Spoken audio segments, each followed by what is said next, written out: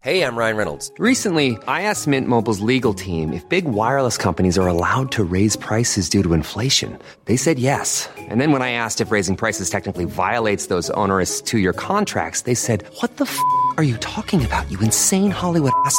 So to recap, we're cutting the price of Mint Unlimited from $30 a month to just $15 a month. Give it a try at mintmobile.com/switch. $45 up front for 3 months plus taxes and fees. Promo rate for new customers for limited time. Unlimited more than 40 gigabytes per month. Slows full terms at mintmobile.com. Real spoilers powered by ReviewSTL.com. Warning, the following film discussion will ruin the ending of any movie you haven't seen. Example, Bruce Willis is dead at the end of The Sixth Sense. See how I ruined it for you? Just like that. Here are a few more. Silent breed is people! I am your father. Get it? Real spoilers. You've been warned. Broadcasting from the lush but not lavish studios located in the basement of the O'Keefe Institute for Advanced Film Snarkitude, this is Real Spoilers, episode 527, Ford V Ferrari, not Versus. No, V. Yes. Because this is probably why I made $30 million. I know, they got scared off. People love the V, right? I was like, they got scared off, and they were like, no, I saw that happen with Batman versus Superman. It worked out for Batman v Superman, yeah. So how could it fail here? So I guess let's go around the table and everyone can introduce themselves. This is Joe. This is Kevin. And this is Tom. Quick shameless plugs. Don't forget we're available on Apple Podcasts, Spotify, Stitcher, Google Play, wherever you get your podcasts. Just go there and subscribe. Never miss an episode. Like our Facebook page, facebook.com/Real Spoilers. Join the group while you're there. And, of course, don't forget our Patreon, patreon.com/Real Spoilers. $5 a month gets you all sorts of bonus content and the pride of knowing you helped out. And there's a companion piece up there right now for last week's episode. We tackled Dr. Sleep here, and Joe and I talked about The Shining in depth over there. So I love that movie so much. Awesome. So there's all that. I guess let's dig in, shall we? Man, I forgot how much I love like racing / car movies.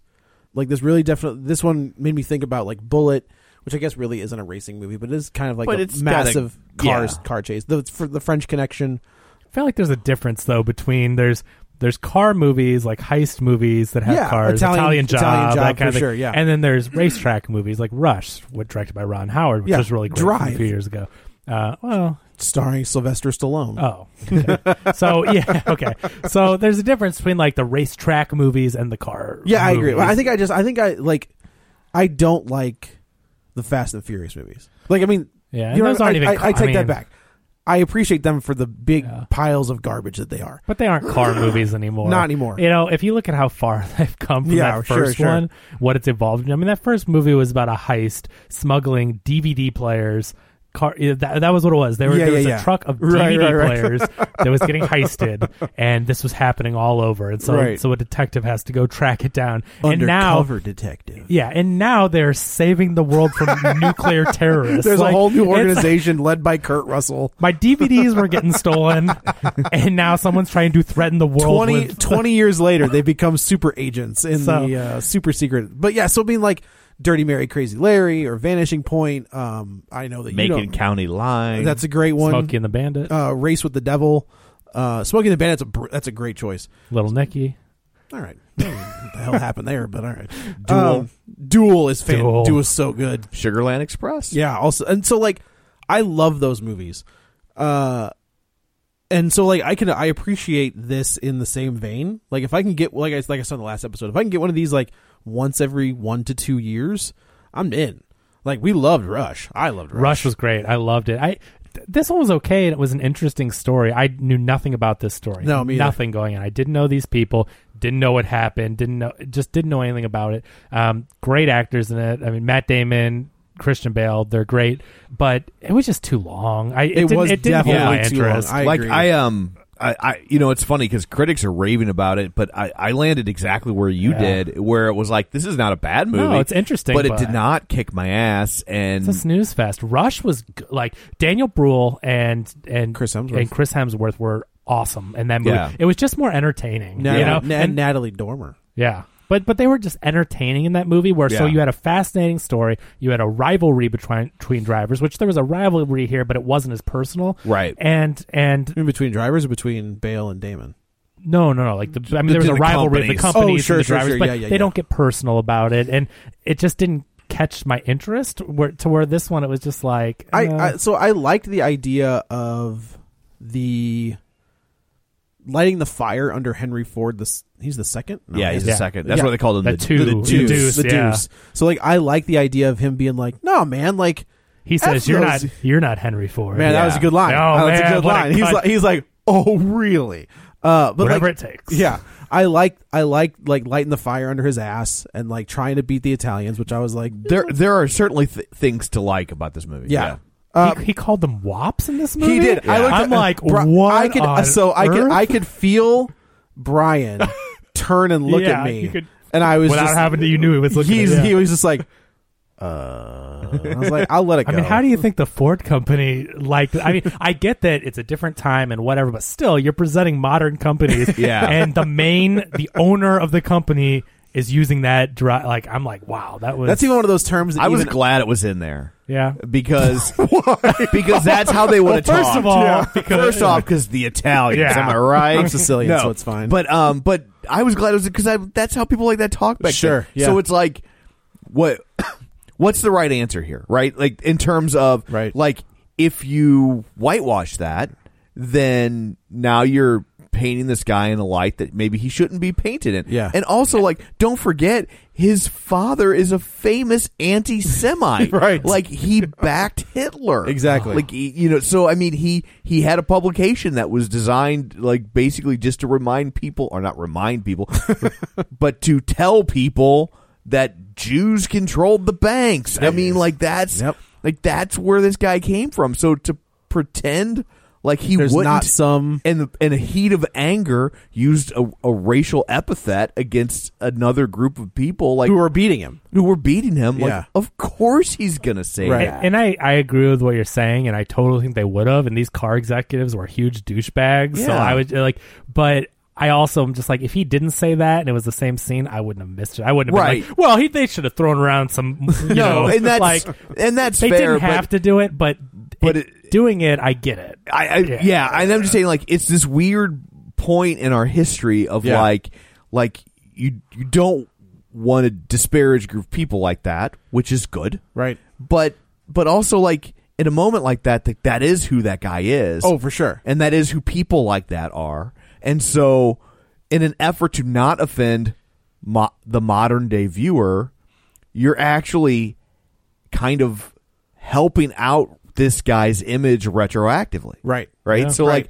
like where do you land? I know like some people were outraged about the Disney Plus thing about like putting a note in front of movies that were like contains outdated, which is insane to me. I know, I'm like, they're doing the right thing. Like, and most people are mad because they didn't say what it was for. They just said, "Oh, this was of its time." And I think the Looney Tunes ones say what they're depicting. I don't think they do. But people are mad that Disney was like trying to be like, "Oh, look, we're putting this message," but they don't give you the warning. I feel like the Warner Bros. I don't know. Everything I saw in comments on Facebook were like, "This people need to toughen up," and I'm just like, no. I'm like, they put a note in front of it, so like if you don't want to see it, you don't have. They didn't change it, right? Like I'm glad that they're not going back and editing those things. I would much rather them have a warning in front than edit anything. But put a note, but give people a heads up, of what they might be in for. Right. That at the time nobody thought was offensive, but nowadays we feel differently. Like that's like to me that feels like a good way to kind of split that hair of like, hey, if this is a problem for you, FYI, this happens in this movie, but we're not going to completely. Do I think it should go in front of current movies? No, I don't. Like, no. do I think like they should be a warning? Be like, look, there's going to be some stuff in here. That's why movies rated R. Right. Do I think that it should be in front of maybe a culturally inappropriate cartoon or a movie? Absolutely. Yeah. Absolutely. People are just. Like, I mean, who does it bother? I mean, it's a little warning on there. Just don't look at it. Like, what's the thing? I think the Warner Brothers one for a while it was Whoopi Goldberg was like doing like a video intro, where she's like, "Look, there's going to be stuff in here that is culturally inappropriate, but it would deteriorate what the product was, and we're not going to do that." Like, I think Song of the South is her favorite movie. She's a big proponent of getting that released. Yeah, a lot of black people love that movie. I mean, it's a whole thing. But I wonder if that's going to show up. I wonder if given I don't know. Bob Iger says don't expect it anytime soon. I don't doubt that. I think if you were ever going to get it would have been when they were doing those Disney 10s. Yeah. Because they were super expensive for their time. Sure. And they were limited print runs. One in there. They're like archival. I mean, and they were for the diehard collectors, and it was not targeted, even though it was cartoons and children's entertainment. Yeah. That packaging was not targeted to children, and so I think that You'd be like on the back end of disc 4. Right. If you were ever going to get one, you'd have got it. And that, from what I heard, they were real close to putting it out in a Disney 10. Oh, really? I think they thought that was their end run around this, and then they backed off. There's been a couple times where it looked like they were going to, and there was even talk of, will it be on this service? But, it's probably not ever going to happen. If you want to find it, it's out there. It's out there. You can find it. You can buy legit copies from other countries that actually were released. Like, if you want to find it, you can find it. So you're not going to... internet, man. Like, you can, yeah, but I mean, you can like legally purchase real copies from Japan and other countries. So you're not going to see it on Disney Plus. Go buy it if you have to have it. But yeah, I think that's silly for people to make a big deal out of a warning. Like, they're just putting it out there, and people don't need to toughen up. People need to be a little more. If you're upset about the warning, and you're upset about them if they edit the movie. If you're upset about both of those things, then you're basically just saying, I want there to be racist depictions in these movies, and I want people to be offended by it, and I want people to be blindsided by it because F them. I feel I don't know any other way to there isn't that. Any because you're not wrong. Yeah. That's exactly what it is. I feel like it in 2019 that is the appropriate way. Kids are watching to this handle stuff. it. Like, just because you, as a 60-year-old adult out there, whoever's on these internet, like, oh, I watch these cartoons and I'm mad about these warnings. Like, but there's 7-year-old kids watching this, and they should know. And parents who may not have seen them, like, they should know it's there and be able to choose whether or not their kids watch it. Yeah, and it's like, that doesn't affect you. You can watch it. Just it's a warning. It's a little bloop. Right. Fast forward right through it. It's gone. Whatever. I'm not going to bootleg it, but I still had to sit through an FBI warning. So. Yeah. But okay, boomer. Yeah, exactly. But you're never going to please everyone. That's the problem. And I was hearing, especially they're going to go after Disney. Like, it's Disney was the easiest target of all targets. Yeah, you get the very vocal minority on the internet, but most people do not have a problem. It's a non-issue. It's the whole dogma thing, where they're just like, no, Disney can't. Like, I guess whoever was putting out Dogma was owned by Disney, and people were just like, you can't do an anti-religion movie, Disney. And then they're like, okay, cool. And it went to Miramax, or it went to the Weinstein Company, and they're like, woo! And they're like, yeah, but it's still coming out. They're like, yeah, but Disney's not doing it. Weird. Yeah. That was like a legitimate argument as to why they didn't want Dogma to come out, was because they didn't want Disney to put it out. But it came out anyway. So it's just like, cool. So Matt Damon... Yes. So Matt Damon plays Carroll Shelby, the creator of the Shelby GT Mustang. It's named after him, for Christ's sake. And it's obvious that he was a race driver at one point, and I would say, so he's most famous for the Shelby Cobra, yeah. And he does enhancements. Back in the 60s, he did the Shelby Mustang, which was a performance update to the Mustang, and then in the 2000s, they did a kind of like a nostalgic, like, hey, we're re-releasing the Shelby Mustang. And so he's an enhancement guy. He's a car builder and enhancement guy, but he won Le Mans in like 58 or 59. Is he like the first American to do it or something? But he had health issues, and so he was forced to retire after he won because he had some kind of heart issue. Right. And that's why, so he just went to building his own cars.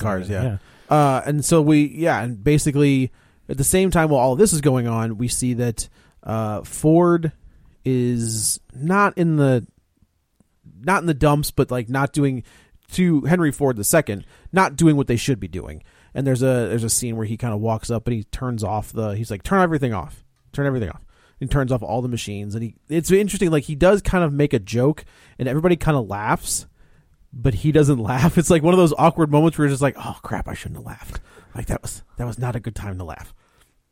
And basically he says, everybody walk home. Like, that's what my dad would do. Like, he'd walk home, and he came up with this idea. Yeah, this was dumb. Yeah, I don't really... This is one of those parts they could have taken out. Well, it was also dumb because he's like going to the factory. He's like, we need ideas. I'm like, why are you bitching at factory workers about not having ideas? Bitch at these guys. Right. It's like, it's not a factory worker's job is turn a screw and to send it down to the next guy to turn the next screw. Right. I'm like, he's sitting there screaming at these factory workers because they haven't invented a new carburetor. I'm just like, what the hell? These guys are wrong just with like, this guy? come up with an idea. I just turned a screwdriver. If any one of those bastards would have came and knocked on his door, he'd have fired him on the goddamn spot. He's like Mr. Burns. It's just so they John Bernthal kind of plays like the head in charge of like the advertising and commercialism of Ford at this point, and he kind of says he's like the people coming back. He plays Lee Iacocca, which is a great name. Well, he saves Chrysler. He goes on to save pretty Chrysler. Famous. He's very famous. Oh, okay. Like when Chrysler in the 70s almost went bankrupt, and they brought in Lee Iacocca to save it, and it was like this big deal because Lee Iacocca had been a Ford guy, he goes to Chrysler, and he's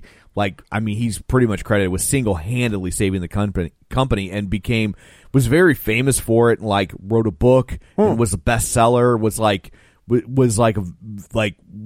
of the most famous like car people, business people. Oh, sure, quite frankly, yeah. So he basically says he's like people coming back from World War II don't want to drive or they're coming back from and Korea, yeah. They don't want to drive their parents' cars, right? Like they. Well, he says that their kids now right. are like they want things that are fast and look cool, and they don't want to drive a Plymouth. And basically, he is figuring out what marketers were starting to figure out, which is the buying power of youth cultures, or for sure, baby boomers. Yeah, absolutely, and that's who these kids were. Yeah, this was the baby boomer generation. It was starting to hit in full force. And that's why you saw, you could see it in the music, like, right? That's when the Beatles became so popular, right? Because those kids had money and they could buy things. And he says that. He's like, these kids are gonna buy these cars. And Ford is kind of hesitant. He's like, look, the Ferrari bankrupted himself. Like, now, this is our opportunity right now. He bankrupted himself on building these cars, but the people love these cars. Yeah. So if we go over there, he's making great cars, but not great business. Right. So if we go over there and we buy him out, like we're sitting pretty. Like we can manufacture the cars, we get the look, we get. They're winning races too. Right. Like Ford is not a racing company, so if they can be thought of as a car company. They're building family cars, and even the Mustang was originally targeted as a family car. Oh, really? Yeah, it was not perceived initially, at least from Ford's perspective, as a sports car. That's why it started off as a box on wheels. Have you seen an original Mustang? Yeah. They don't look like the one that me and Crystal have. They look like boxes. I like the Eleanor is the one that I like. Yeah. So they go to Italy. They sit down with Mr. Ferrari, not Tina's grandfather. Yeah. And they have a deal in place, and everything's ready to go. And then so when Bernthal gets there, there's a guy taking pictures, and the guy Bernthal's like, "Get out!" Like, he doesn't want pictures. I don't want to see this on the front page. And of course, the little Igor looking guy is like, no, like this is for us. Like this is just for our people. Like he thinks it's paparazzi, but they're like, no, we're documenting history, right? Or something. But it is kind of paparazzi. Yeah. We find out later. So this guy, deal in place where Ford gets like it's 90-10 split. Ford gets the rights to produce the cars, and then Mr. Ferrari says, if I want to race in Le Mans, do I have to ask you to race? And they say yes, and if we say no, you don't go. And it's like, well, and they're even Iacocca's like, he's like, but why would we say no to that? Like, he's like, what you're worried about is a non-issue. Right. It's almost like saying like, well, what if I don't want to put a windshield in a car? Like, it's like, of course, but he's like, this is a non-issue, but it's becoming an issue. But he doesn't like the idea of giving up his control of complete control, yeah, and it's his name on it. It is. And so the assistant runs downstairs and calls Mr. Fiat, apparently, and says, look, we got this deal. What can you do to sweeten the pot, basically? And after Bernthal says no to the Le Mans thing, Mr. Ferrari says, I'm out. Like, I'm done. He goes back to the States as soon as they get back to the States. And I took it as like that was always the plan. Like I thought they were driving the price up. That they were using Ford to leverage. That's the way I took it to pressure Fiat to come in and buy them because because they wanted to show that somebody wanted them. Right. That's interesting. Yeah, I felt like they were trying to took the pictures and ran them right over to the Fiat guy and was like, "This is happening." Right. You have an option, right? And this is what they're offering. What can you do to make it better? So I felt like they were trying to raise the stock of the. Ferrari basically says that his Italian honor is deeply insulted by that. Like, they take big offense to that. The look on Bernthal, I don't think John Bernthal is a very good actor. Bernthal like acting He's in this really movie. good. Like, Bernthal is a classically trained actor. Yeah, but that's he's the thing trained in Russia for act. Like, he really? went to Russia's big acting school. But we know him as the Punisher and the bad guy from The Walking Dead. Yeah, right. but I just love to see him actually acting because he is so good. But he's been in some real stuff too. I mean, he Wind River, and he was in. that's true, I mean, I know that he's a great director, but not a great human being. But he was in that Roman Polanski movie a few years back. Like, he can work at that level. It's just a nice reminder that he's not always playing the bad guy in Baby Driver because of his looks. He's got that kind of smushed in tough guy face. He's got the non Frank Grillo face. Yeah, that he gets cast as these kind of like dumb borderline apes that are just going to be there to beat you up. But he's great in this movie. He's the real deal. It's a nice reminder, and it's great to see like Damon not being in big action movies, but Damon doing some acting. Like The Martian's the last time I can really remember him doing something a little. That's fair. And then Christian Bale doing. Damon's been in some. I mean, but he did that Coen Brothers movie that wasn't very good. Not he's been size me, but like Shrink. Me. Well, that wasn't the Coen Brothers one. The Suburbicon. Yeah, and then Downsizing is what I you're did like Downsizing. Right. I like the first hour of Downsizing. But like in this one, I mean, he's really acting. Yeah. He's really getting into the character. When he does that voice, I mean, I just can't not see Jesse Plemons. It's tough. Especially because of Friday Night Live, Friday Night Lights, and he like really has that. He has that southern drawl. Yeah, and it's like, it was really hard not to see Jesse Plemons. They were just like, if we don't get Matt Damon, can we get Jesse Plemons? When they do the TV version of Ford versus Ferrari, they can. Right. So we flash back to basically they cut back to the States, and there's a headline in the paper that Fiat buys Ferrari. And remember, he asks, what did Ferrari say? And then he tells him, and that's when he goes into the whole thing like, you're not Henry Ford. You're not the second. The second, yeah. So then we cut forward to. But he says anything. He says, whatever it costs, we're going to build a race car. Yeah, and we're going to win. Yeah. So we see Christian Bale, who plays Ken Mills, who is like a British. Is he British? Mm-hmm. Okay. It's like Christian Bale gets to do his real accent. It's always weird when I get to hear him do his real accent because he always never does. I know. He never does it. It was nice to see him actually do a Welsh accent. Yeah. Like that's what. Yeah. And he's a single mechanic in his own little place, and he's just the scene. I love this scene where the guy's like, "You've messed up my car." He's like, "You're not even driving it right. Like you're driving it all wrong." And it turns out that maybe he's a little bit further behind on the taxes than he would like, and the IRS shows up and kind of shuts down his garage. So he has to take this job, basically working for Shelby, and Shelby and Mills working for Ford to get this car right. And it's like this is the part of the movie that I loved, is the trial and error, trying to Bale driving the car and being like, nope, you got to take this out, it's too heavy here. Like I like, and their camaraderie, I think, comes off on, like, I like them together. I like their chemistry, but the other, like, I'm not a huge car person, so like just spending so much time on gearboxes and brakes, that just bores me. I think if it's your thing, this movie's going to be a lot more interesting. But I'm watching them drive and then be like the gearbox and the third shifter, but I'm just like, okay. Yeah. Okay, so that's what I like. I like him trying to, like, and a lot of people love it, right? Like trying to break down the car. That's a very real thing. But but for like, if you want to make this a sub 2 hour movie, that's I'm fair. like, I do agree that it is. There's some, you could cut that whole scene out with Henry Ford and the car and the plant, like that whole scene can go totally. So I do agree that it was a little long. Yeah, it was at least a half hour too long. It did not need to be 2.5 hours. No, that's just it did not. So it turns out that Ken Mills is Miles. Sorry. Ken Mills hosts the Monkeys podcast. Yes, that's exactly listener of the show, Ken Mills. Yeah, is a great driver, and he's racing in. But he's a loose cannon. He's a hothead. He doesn't put up with any guff. He doesn't play by the book. Doesn't play by the rules. at all. Plays by his own rules. Plays by his own rules. So that Shelby comes to him and says, "Look, we need you to drive this car." And he was just like, "Cool." Like, and I guess the offer. So he races. He goes home. He finds out that the IRS took the thing, and he tells his wife, he's like, "All right, like And this is the thing is like he's not an asshole. Like he's a good dude. He's a good man. He says to his wife, he's like, "You're right. I'm out." But he doesn't have people skills. He does not have people skills. He's one of those guys that like he's right, you're wrong, and he doesn't want to hear anybody else talk about it. He is rough around. He's rough around the edges, but he does right by his family. Like he doesn't bat an eye when she says, "You got to quit." He's like, "Okay." He's a good person. That's all that's to it. He's got his head and heart in the right place. Right. He's working at he's working for somebody making X amount of dollars, and Shelby comes to see him and says, this is what we're gonna do. She sees him, his wife, Bale's wife, sees him come home and hop in a car with Shelby, and she's just like, "You mother."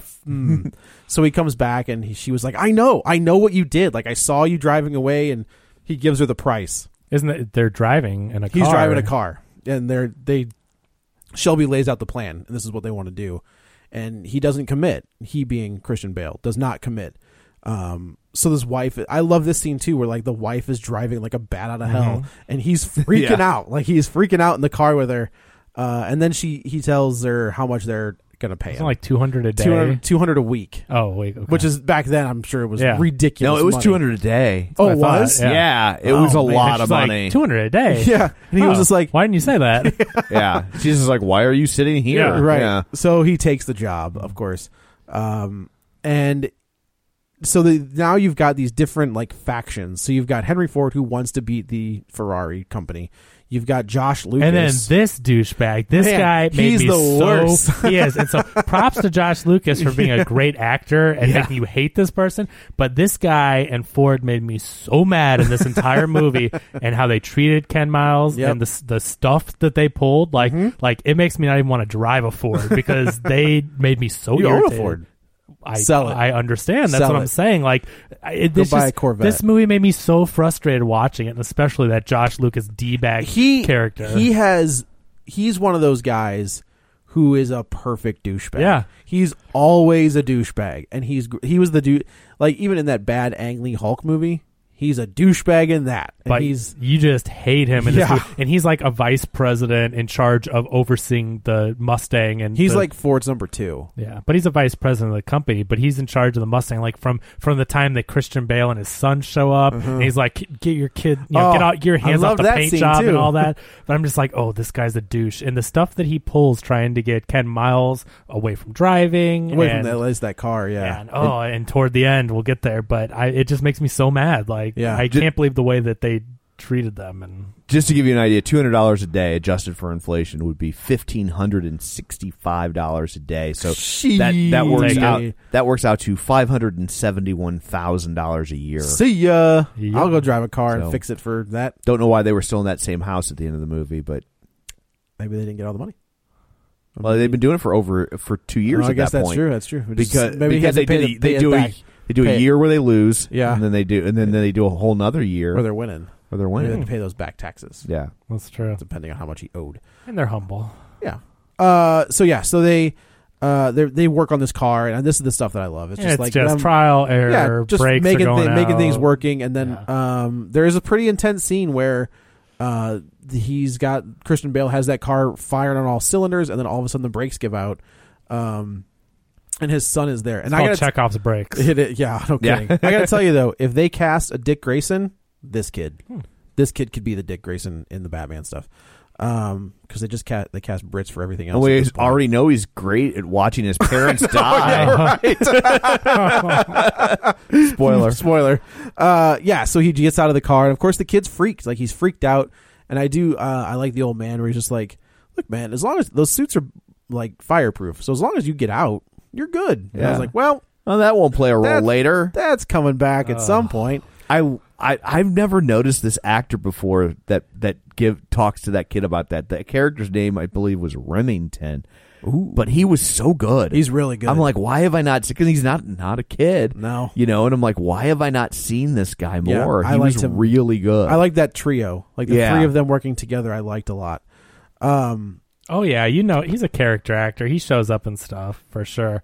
I'm trying to think because I see a picture on IMDb of him with more hair. Yeah, and like you've seen him in stuff, but yeah, I mean he's been in a lot of stuff. I just never really noticed him before. In the new Footloose, he's the Jerry uncle. Orbach here. Oh, he's the uncle of like the main character that comes to live with his aunt and uncle or whatever. Yeah, he's the uncle. That's where I recognize it from because I watched that again with Katie recently. Jerry Orbach's in Dirty Dancing, not Footloose. Yeah. So the remake too. Sure, So just trial and error. Of course, the kid is super freaked out. He does not like the idea of his old man racing in these cars because it's not completely safe.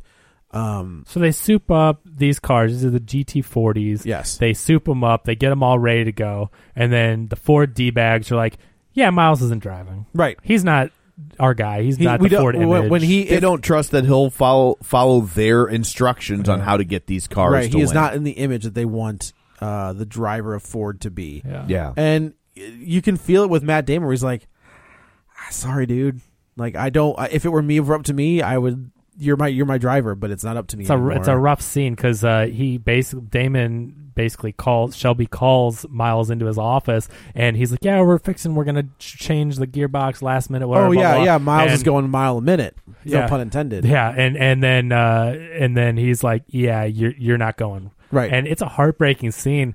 And, we know Christian Bale is a hell of an actor, but it's the character, instead of exploding or being a hothead, I mean, you can tell it hits him hard, and he's just like, all right, I'm going to get back out there and fix the whatever. Right, and it's rough, and you can see it on Damon's face that he doesn't want to do this, like Joe says, and it's a really good scene, but then Ford ends up losing. Yeah, and I do like that they're all listening. Like, he stays at the shop overnight or for however long that is, and the wife comes by and gives him, like, who's watching just that listening kid? to it, the race. Where's that kid? Just hanging out at home, just left the kid at the house? Latchkey kids. He's not that young, though. I think he's pretty young. He's not that young. Not old enough to be left alone at home while his mom goes. How old do you think? I guess that's true. How old do you think he was? Probably 10. Yeah. I would say 8 or 10. Yeah, I mean, if I run an errand, Ryan is 10. He can stay at the house, and this is 2019. Like, absolutely not. I would never leave my daughter at home at 8. Well, Ryan's 10. Oh, right. Okay, that's all right. That's fair. Yeah, he can stay for if I go to the store real quick to get something. Like, he's fine, and he can call me if he needs me. I mean, this is the '60s, so I think that's perfectly acceptable to go check on Dad at the shop. So they come back, and Ford's pissed. Like, he's pissed, and he They bring him down. Well, yeah, you douche. You didn't listen to the guy you hired, Shelby, the car expert, the winner of Le Mans, who's and your driver, who's the expert driver. And then he's like, "Tell me why I shouldn't fire you right now." Blah blah blah. I just hate this macho car douchebaggery stuff. It's like, listen, you executives. You hired these people because you wanted to win. Then you don't listen to them, and then why don't I fire you? I think that's why this story resonates with people like Matt Damon and Christian Bale. Yeah. I mean, it's Hollywood in a nutshell, right? Oh yeah, like it's like true. The executives are going to hire these artists to make things, and then they're going to turn around and tell them why what they made isn't working. When they're like, "But you've never made a movie," right. And it fails, and they blame the actor, right, or the director, or whatnot. Honestly, here's your wrestling corner. It's the current product. Like, people are just like, oh no, Seth Rollins sucks. It's like, no, you're giving him garbage to do. Yeah. So like, he can't do anything. So you can't blame the wrestler for having a bad storyline when he's just like, I got a script. This is what I have. The boss says I read the script, and I read the script. That's as far as I can get. But Shelby basically sweet talks him, and he says, "This is a good scene." Yeah. With how he just doesn't back off, and he's he says we find out that Josh Lucas is taking over. Yeah. And he's going to fire everybody. So he kind of locks he lures Josh Lucas into the... And he's playing Leo Beebe. I get Beebe. Okay. I'm not familiar with the name, but I think it's Beebe. But if they're portraying this guy as he was, this guy is on the crap list. Awful. Like, yeah, what is so they Matt Damon, he's like, "Oh yeah, let's go upstairs and talk." And they go upstairs to talk, and then he locks him in the office, which I think is great. And he's like, he gets Henry Ford into the Mustang that they're going to race. Like, they've got the racing car down, and he gets him into the Mustang. He's like, "You want to go for a ride?" And he was like, "Yeah, let's do it." And he lights him up, and he is going as fast as he can. He's tearing it up. Like 200 miles an hour is what these cars go. And he doesn't realize what it takes to control a car going 200 miles an hour, what it's like. Right. And I love this scene where he just starts. You think he's laughing, but he is definitely crying, Yeah. like I bawling. didn't know. I didn't know what it took. He's like, I really like this scene too. Like I think this guy, another like character actor I've never noticed before. the guy that plays Henry Ford. Yeah. I think he does a really good. Yeah. Because he's like, there's so many mixed emotions that are running through this guy simultaneously because he's scared, but he's also happy, right? And he's also sad and this wistful. is Tracy Letts. Yeah, he's a big actor. He's a Broadway guy, I think. Gotcha. But he's like, he's very much like, oh my God, like he's also having this moment of like what started with, the Model T. But here we are. Here we look where we're at. Right. We're about to go to Le Mans and hopefully win. Right. And so he wrote August Osage County, the play. Oh wow. That's the guy that plays Henry Ford. Oh wow, good for him. Yeah, that's awesome. Yeah, I know he was famous on Broadway. But I mean, and he really conveys all that in that moment of just like, because I was like, well, is he scared or was he excited by the ride or is he upset about his dad? And I'm just like, oh, geez, he's all of those things. All of the above. This is it. He was counter guy on Seinfeld in 1997. That's where that's it. Oh, sure. That's counter exactly guy. what it is. See? Yeah, if we had more hair back then, that was the problem. And more counters. More counters, yeah. So Henry Ford gives Shelby whatever he wants. He's like, you go get Ken. No. He says, let him race it this next thing. Oh, that's and what if it was. He wins, yeah. That's he right. gets That's to drive. If he doesn't, I'll give you Shelby. That's what the it was. company. Yes, correct. The whole company. So he bets his entire company on Ken to win the next race, which is before Le Mans. Right. To see how he can do. And that's an intense race too. I mean, when it got to the action, and I thought it was well directed, and the car stuff, when it was the car stuff was good. There's a couple wonky CG things, but I think it's not the best CG when it comes to the cars and like the super action pack, because obviously they're not recreating these whole races. But overall, I mean, the way it was filmed and framed, the action shots and everything were handled well. I mean, this is James Mangold. Yeah, so did he do the Wolverine and Logan? Yes, he did both. Okay. So, I mean, he's solid director. 1.5 good movies. Oh, yeah. Because the ending of... I think 1 and 3/4 good movies. That ending was, my guess is, kind of Not forced him. on him. Yeah. But it still needs to be a superhero movie, right? And then it came out and they realized, like, oh, no, it didn't need to be one. Damn it. Let's make Old Man Logan. Yeah, let's make a superhero movie that's not a superhero movie. Ta-da. Now we have Logan. But he also directed Walk the Line with Joaquin Phoenix. Don't forget. So that was I think that was the first thing I ever even realized. He's an interesting director. Then those are 4 very different movies from each other. Yeah. So this is where Shelby goes back to Ken, and he kind of says they get into a fight, which I love. I liked this scene a lot, where they start rolling around, and I love the nipple thing where he's just like, did you grab my nipple? He's like, it's something I learned in the war. Oh yeah, so this is when he comes back to tell him like, hey, come on, we screwed up, we need you to drive. Yeah. I don't like the whole lawn chair thing. I thought that was stupid. No one's really going to do that. Like, if you're... because I think you could. It was too cutesy. Yeah, she comes out and she brings a lawn chair and a magazine to read. First of all, if your husband's fighting someone, you don't come out with a magazine. If you put a lawn chair up, if you're coming out to watch it, why'd you bring a magazine? That's true. That's or the way I took that as is she knows their relationship. She knows they just need to work this out on their own. So she wants to come out to read her magazine. She's going to sit outside. Read her. Let them do their thing. She's gonna read her magazine. Why'd she set up a lawn chair front row then? Because she was just sitting there watching. It's a stupid scene. It didn't bother me at all. It's just dumb. It's played up for laughs. It's a trailer moment. It's stupid. But I thought it was funny. It didn't ruin the movie, but it's dumb. He being Ken acquiesces and kind of says fine, and then I do like where she's like, "Do you want?" I guess I'm gonna go to the store since you threw all our freaking groceries all over the place. My thought was he had 2 bags full of groceries and they're all over the ground. Right. Like, but I guess if you're making $200 a day, it doesn't really matter. Well, no, but it's just inconvenient. I just thought, he's ruined all his groceries. Yeah, I do like not to be kind of old world, but if I'm making $200 a day and I'm working 60 hours a week, why am I going to the store? Maybe the stay-at-home mom could go to the grocery store. Just gonna throw that out there. Maybe. I don't think that's a sexist thing. It's just about sharing of household duties. And if you stay at home, then maybe the groceries fall to you. Maybe. Just throwing Who that do out I? there. Who am I? I don't know how their marriage works. That's how mine would. But yeah, so he goes and they do the race, and he kicks the bejesus out of everybody. Right? It's close. Is it close? close? It's close. No, it's this very is close. This is the one where they're telling them to keep the RPMs under 6,000. That's right. And then at the last minute, they say go. They don't say go. Yeah, he goes. He does it. And is this when he does the turn thing? Is it because he goes around the turn, or is that the next race? He comes out and holds up the sign that says, hit 7,000. Hit 7,000. Oh, that's right. That's right. Just go for it. Yeah. And because he knows it's coming in second, I lose my company. So if the car, to him, a second is losing. So at that point, gun it. If it blows up the car, it blows up the car. Who cares? Yeah, if I'm going to lose, I'm going to lose. Yeah.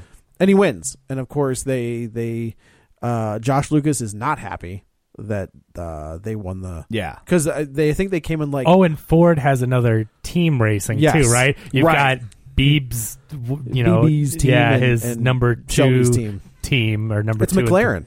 McLaren's one of them, which is a car, right?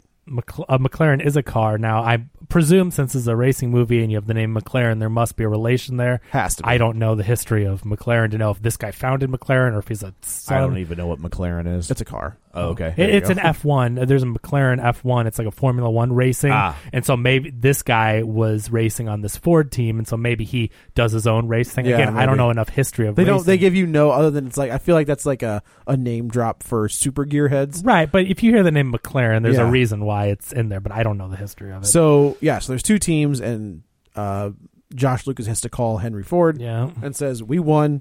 Which and team? Ford's like, which team? Him? Doesn't he say him? He goes, Shelby's team. And I do like the look on his face. He's like, well, god damn. And they're just so douchey the whole time because it's you've got the right people. They're planning the entire time. You've got these people that can win, and they're winning. It's so Ford gets a win, but they're not happy because it's not their guys, and they're I'm scanning an article about Leo Beebe, and the article is saying that not at all how he was. Oh, really? And that he oversaw the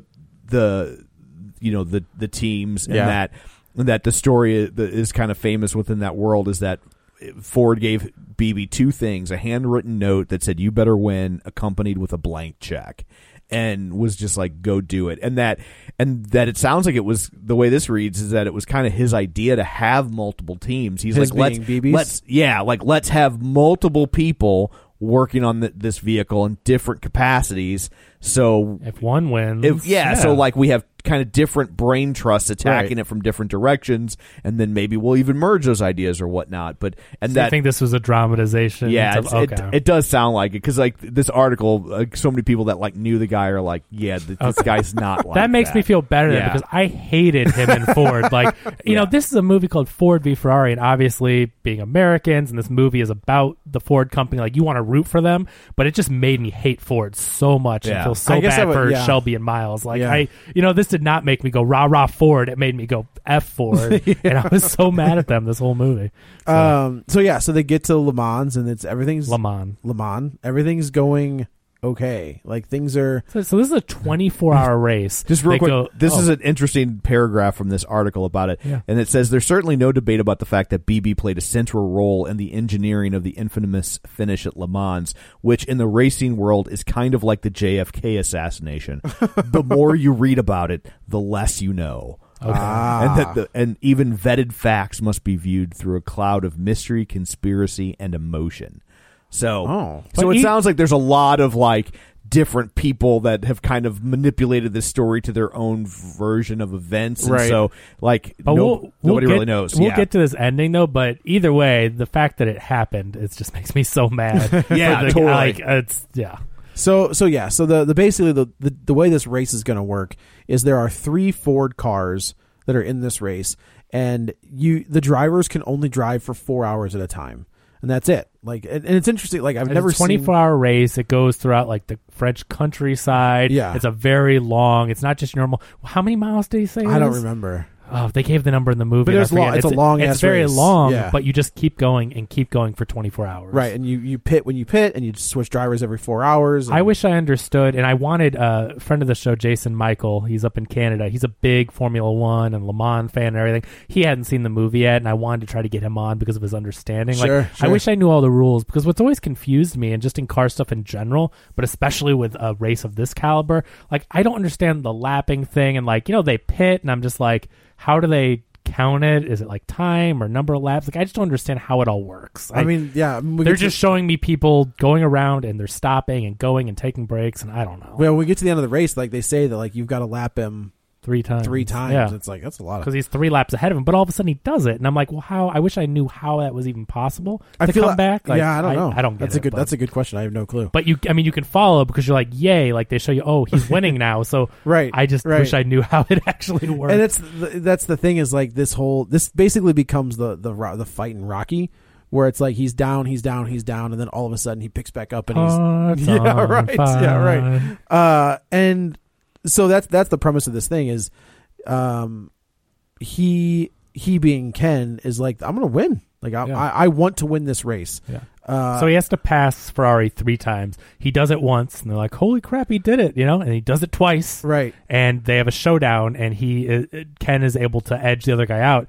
And then there's a third time, and they go to the same straightaway, but this time Ferrari's not backing down. Right. And he pushes it. He just floors it, and his engine blows up. Well, also, like, yes, that happens, but at the same time, like, you've got a bunch of tension where, like, Josh Lucas doesn't want Ken to win. He does, like, he wants, I'm trying to think, like, there's just a lot going on. Like, but this isn't until after. Right. Ken's like asleep, and he has to call. He usually calls home just to make sure that everybody's after he gets out every 4 hours. But you're right. He's beating the bejesus out of everybody, and he's killing the record. Like, he's setting his own records and then breaking his own records. He's pushing it, and we didn't even talk about, like, at the start of the movie, his door wouldn't shut. Oh yeah, that was so great. He's driving and trying to close that's the what door. It was. He's so far behind because he can't get his door to close, and then all of a sudden, so when he comes in, here comes Jed Clampett with a rubber mallet, and I was like, well, he's dead. Yeah, like he just, I mean, the line at the beginning of the movie is like, as long as you can get out, well, you just smash his door closed, so he can't get out. But it for some reason opens and closes fine. Not a problem. I don't really understand that, but he shuts the door. And then now he has to make up time. Right. And so Miles is just pushing it. He is going faster than anyone. He's setting track records. Well, you talk about the door opening. It was the passenger door that kept coming open. I thought he was on the right side. I thought he was. Yeah, he was on the right side drive. You're right. But you see him reaching across the car to keep it closed. It's his It wasn't side. the one that he. It wasn't like the one immediately next to his body. He had to reach across the car. I think because I feel like you can see his legs, like. You can see him sitting there trying to pull it, keep it closed. I think he was driving on the right. That's why he opens the door up and he's right there. Yeah. He's like, this won't close. It's right side drive. So it looks like the passenger to us. I thought he was reaching across the car. Okay. The way they film it, I thought that at first too. And then when he comes to pit and he opens the door, I'm like, well, how is he sitting right there? But I'm like, oh, he's right side drive. So I think the way they filmed it made him look further away from holding it. But it was like he was back and the camera was showing him doing it. It was just a weird angle. But and he's cruising. So and now the whole time, so like. There's a lot of tension, obviously, between the Italians and Ford. And so at one point, the brakes go out, and they replace the whole brake system. And Ferrari tries to come and say, you can't replace the system. You can only replace, like, brakes and the But they've already wheels. But instead of it being in individual parts, they've already got the whole thing put together. Out. So it's one big part. Yeah. And that was their way to get around it. But either way, they said, we read your whole book, and it doesn't say you can't change systems. They're like, a part is a part. You can replace it. And so now and so the whole time, so like Shelby's stealing their stopwatches. Shelby's throwing a nut down, so they think they left a nut and sent the guy out with a loose wheel or something. Like there's just whole American Italian tensions. You know, some played up for laughs. I do like where Jed Clampett's like, nice stopwatch. He's like, I got another one. They're Italian. Italian. That was a good line. Yeah. So anyway, so we back to the Miles stuff. So he beats Ferrari. Ferrari's out. Their engine blows. They're out of the race.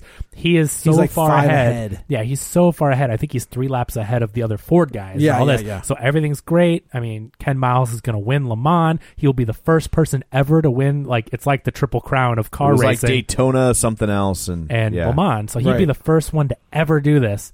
And then douchebag Magoo, Sebring, Daytona and Sebring. Okay, but douchebag Magoo goes up to Ford the second. He's like, wouldn't it be great if... for marketing, what if we had all the Fords cross the finish line at the same time? And I'm like, F you. Well, as the marketing guy in me is like, no, totally, I get it. That's a pretty good idea. Yeah. Like, that's a pretty good idea. And as anyone that's trying to win a race, you don't blow a lead for a picture. Like, it's just so stupid. But when you have 3 cars all in the lead, like you look at that. Raining and they all blow up. Yeah, I mean, I get what you're saying, but it's so stupid. It's one of those it's hubris, very stupid. just type of. And he did make that call. He did. Did he? That's not fiction. He did. And I guess he can't call, and he can't change that. Yeah. Now and then what happens? So this is it's a moment of crisis of faith for Ken, where he doesn't play with the rules, but Shelby comes. I like this. Shelby comes to him. He's like, "It's your call. Yeah. Like, you do what you got to do. I will back you 100. I don't care. They want you to slow down." He says, "He's like, what? Like, he's there saying, I'm going to win this race and be the first person, whatever. Right? But he says, it's your call. Yeah. He's like, my call. It's your car. He gets it's in your the car call, and he goes. He goes faster than ever. Yeah. And he you're breaks like, his own record. And I'm like, screw you, Ford. I'm excited. And he's then driving. And then he realizes that Shelby put his ass on the line for him. Mm-hmm. So it's only the right thing to do to slow down. Yeah. He looks in the rear view mirror. He sees no one behind him, and he's just like, he pulls up. Oh, and so you're like, okay, but cool. And he's nodding to the other guys. That's great. Hey, what's up, McLaren? So what's up, Rando? They all cross the finish line, and everybody thinks, and Ken. They all come running to Ken, and then people start running past Ken. And Ken's like, McLaren. Like the guy's got like the bouquet of flowers, and he runs past him, and Ken's like, what? What? Oh. And like, it turns out, I didn't even understand what happened. So when they start the race, right? Yeah. It's the cars are all lined up single file, and you run into your car and jump in. So they're saying that which is McLaren, kind of like how they would do it on Speed Racer, right? Sure. When you see them run in the car and jump in, right? So and they don't do that anymore, but they used to. Yeah, and so the argument was that his car was further back in that line. So when they finished together, technically, he had driven further. more. He had driven further. Ergo, he wins. That's so maddening. It made me... And so this article that I'm reading, as you guys discuss, says that BB claims he had no idea that would be a thing. That's fair. I can see him not on purpose doing it. I don't think the movie... I didn't take it from the movie that he knew it was going to cost him not the race. At all. Right. But it was that stupid decision of trying to do something for a photo. That BB did make the call to make the photo finish. Of like do the 3 cars at the same time. Like, that was him. People are freaking out. They're like, they're going to cross at the same time. Yeah. And I wish it could have just been like 1, 2, 3 and not been, you know what I mean? Like everyone could have somehow won. But that he says he had no idea that apparently like the rules for Le Mans were not very well written, and they were really like arcane, and that's part of how like the brake thing worked out is because they were just like, doesn't say it, and they were like, well, son of a bitch. I mean, they said it in French, but that's the same. Yeah. And so like in the same way that like even the people that ran Le Mans didn't realize this brake thing could be a thing, that like the Ford people didn't realize that like the distance that you started from the line could be a thing. Sure. But also apparently some people claim that McLaren shot ahead so he could win. And so there's a lot of controversy still about did BB cost him this with that decision, or did McLaren take advantage of a situation that interesting he was gifted. It's just like, but I mean, everyone knows, and from the story that seems true, it's like Miles was ahead. He slowed down for them, and then and especially if McLaren did that douchebaggery, knowing that the guy slowed down, like that's just. It's so infuriating for the guy. And this is the scene where like even Shelby's like, God dang, like I'm sorry, man, like that sucks. Like you won that race. Well, this is a good line. And he says, "You promised me the drive, you didn't promise me the win." It's a good line. Yeah, and like we both know that I won. Felt like was so his character. I love that line because that was really all it ever came down to. He just wanted.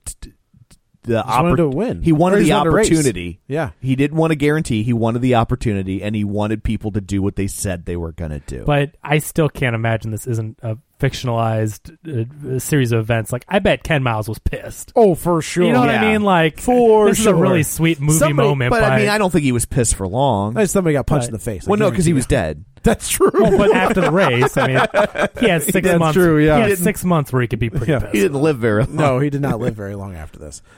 Which makes it even more infuriating. Yeah, it does. Because when watching it, you're like, well, this guy's get him next year. This guy's going to go back and he's got to win this thing, like right, like he's. And I had no idea, from the. I didn't know the story. Yeah, like I don't know. No, I never knew the story. So it's like Drive. Like Drive's a real story, but I didn't know any of it. You got to clarify. That Rush, it's not Rush. Sorry, Rush. Oh, Rush. Okay. Not Drive. I was like, Drive is not a Drive. Story. No. So 6 months later, the whole team's together. Shelby's. The Nick Cage classic Drive Angry. Yeah. 3D. Yeah. Yeah, so they're back at the hangar, basically. Yeah, they're in the desert, driving.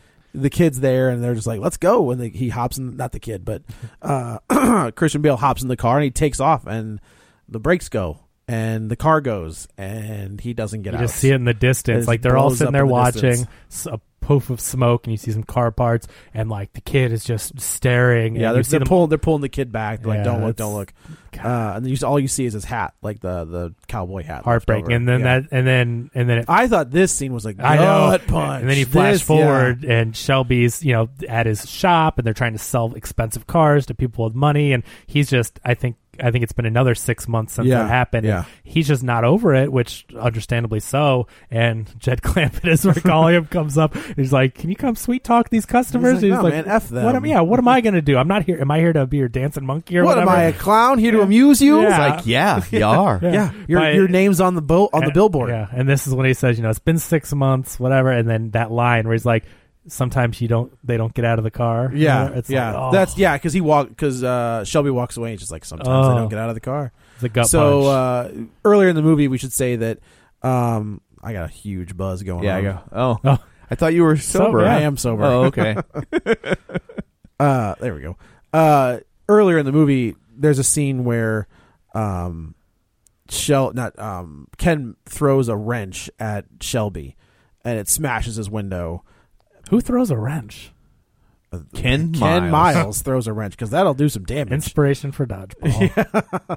So Shelby has the wrench matted and hung on a wall. So he takes it, gives it, gives it to the kid. I remember that wrench. Yeah, well, he goes, "That's the one my dad threw at you," and he's like, "Yeah." Very specific for a small silver wrench. I know, a nice movie moment, but I remember that wrench. I know. I was thinking that exact wrench. That's the most ridiculous, but okay. But he has a really good heart to heart with this kid. This kid's a great actor. Like for what he's given to do, it's not much, but he's fine. He kills every scene that he's in.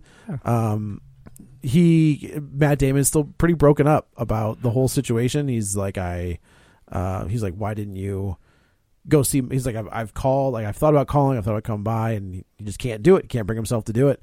It's a good scene where like the mom comes onto the front porch, and they kind of like share a glance, and they wave at each other, and then he hops in the car, takes like a handful of the nitroglycerin pills, I guess. Heart pills. I know. I always thought that was just a lot. I just always thought that was an old timey movie thing. I didn't know that was a real thing. Just take I need my heart pills. Yeah. I'm gonna eat like 7 or 8 of them. And then he just like crazily drives off, like weaving around. He drives like a dick. Yeah, like, he does opening like a scene dick. too. I'm like, yeah.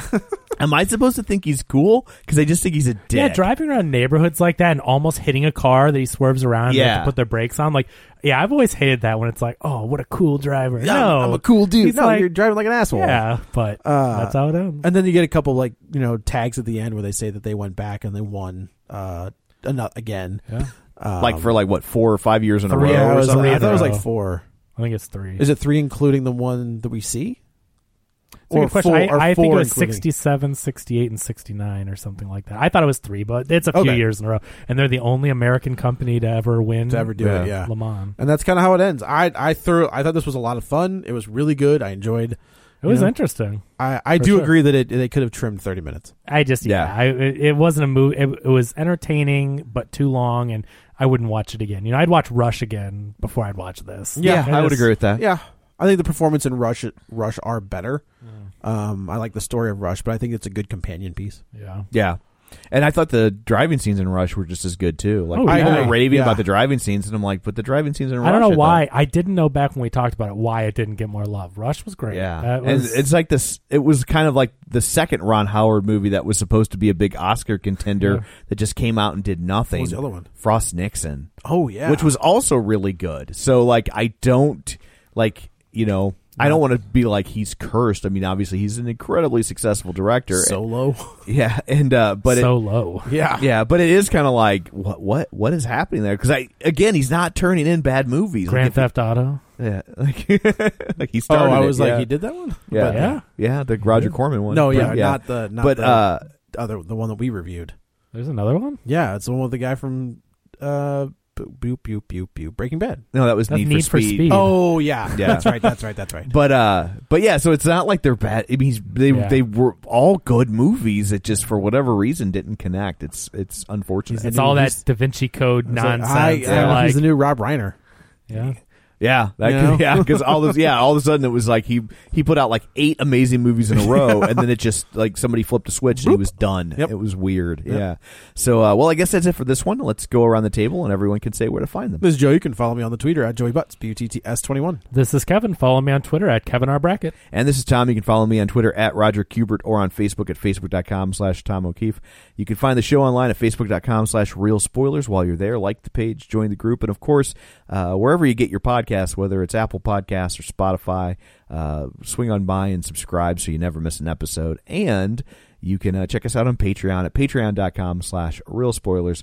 $5 a month. That's all it is. And you get all sorts of bonus content, and you get to know that you're helping us out. So I guess coming up next week, we will tackle, it's an embarrassment of riches. It really is. Right now it's looking like probably Frozen 2 and It's a Beautiful Day in the Neighborhood, the Mr. Rogers movie. So we will clean up our sweaters, which we'll need after Cardigans. Frozen. I know, yeah. Because it will be cold. So cold. It makes perfect sense. So my daughter had an interesting theory about Frozen. Yeah. And she said, what if Anna has fire powers? And I was like, what do you mean? She's like, well, her hair's red and Elsa's hair is white. So what if all of a sudden in this movie she has fire powers? I go, kid, if that turns out to be true, wow. She's been watching too much Game of Thrones. She knows what's up, right? Yeah. So you heard it here first. So anyway, that's what you have to look forward to. Thanks for tuning in. And until next time, Hunt promises to make 15,000 cars. He's bound and down, loaded up and trucking. Are we going to do what they say can be done? We've got a long way to go and a short time to get there. I'm eastbound, just like no bandit run. Keep your foot hard on the pedal, son, never mind them brakes. Let it all hang out, cause we got a run to make. The boys are thirsty in Atlanta, and there's beer in Texarkana.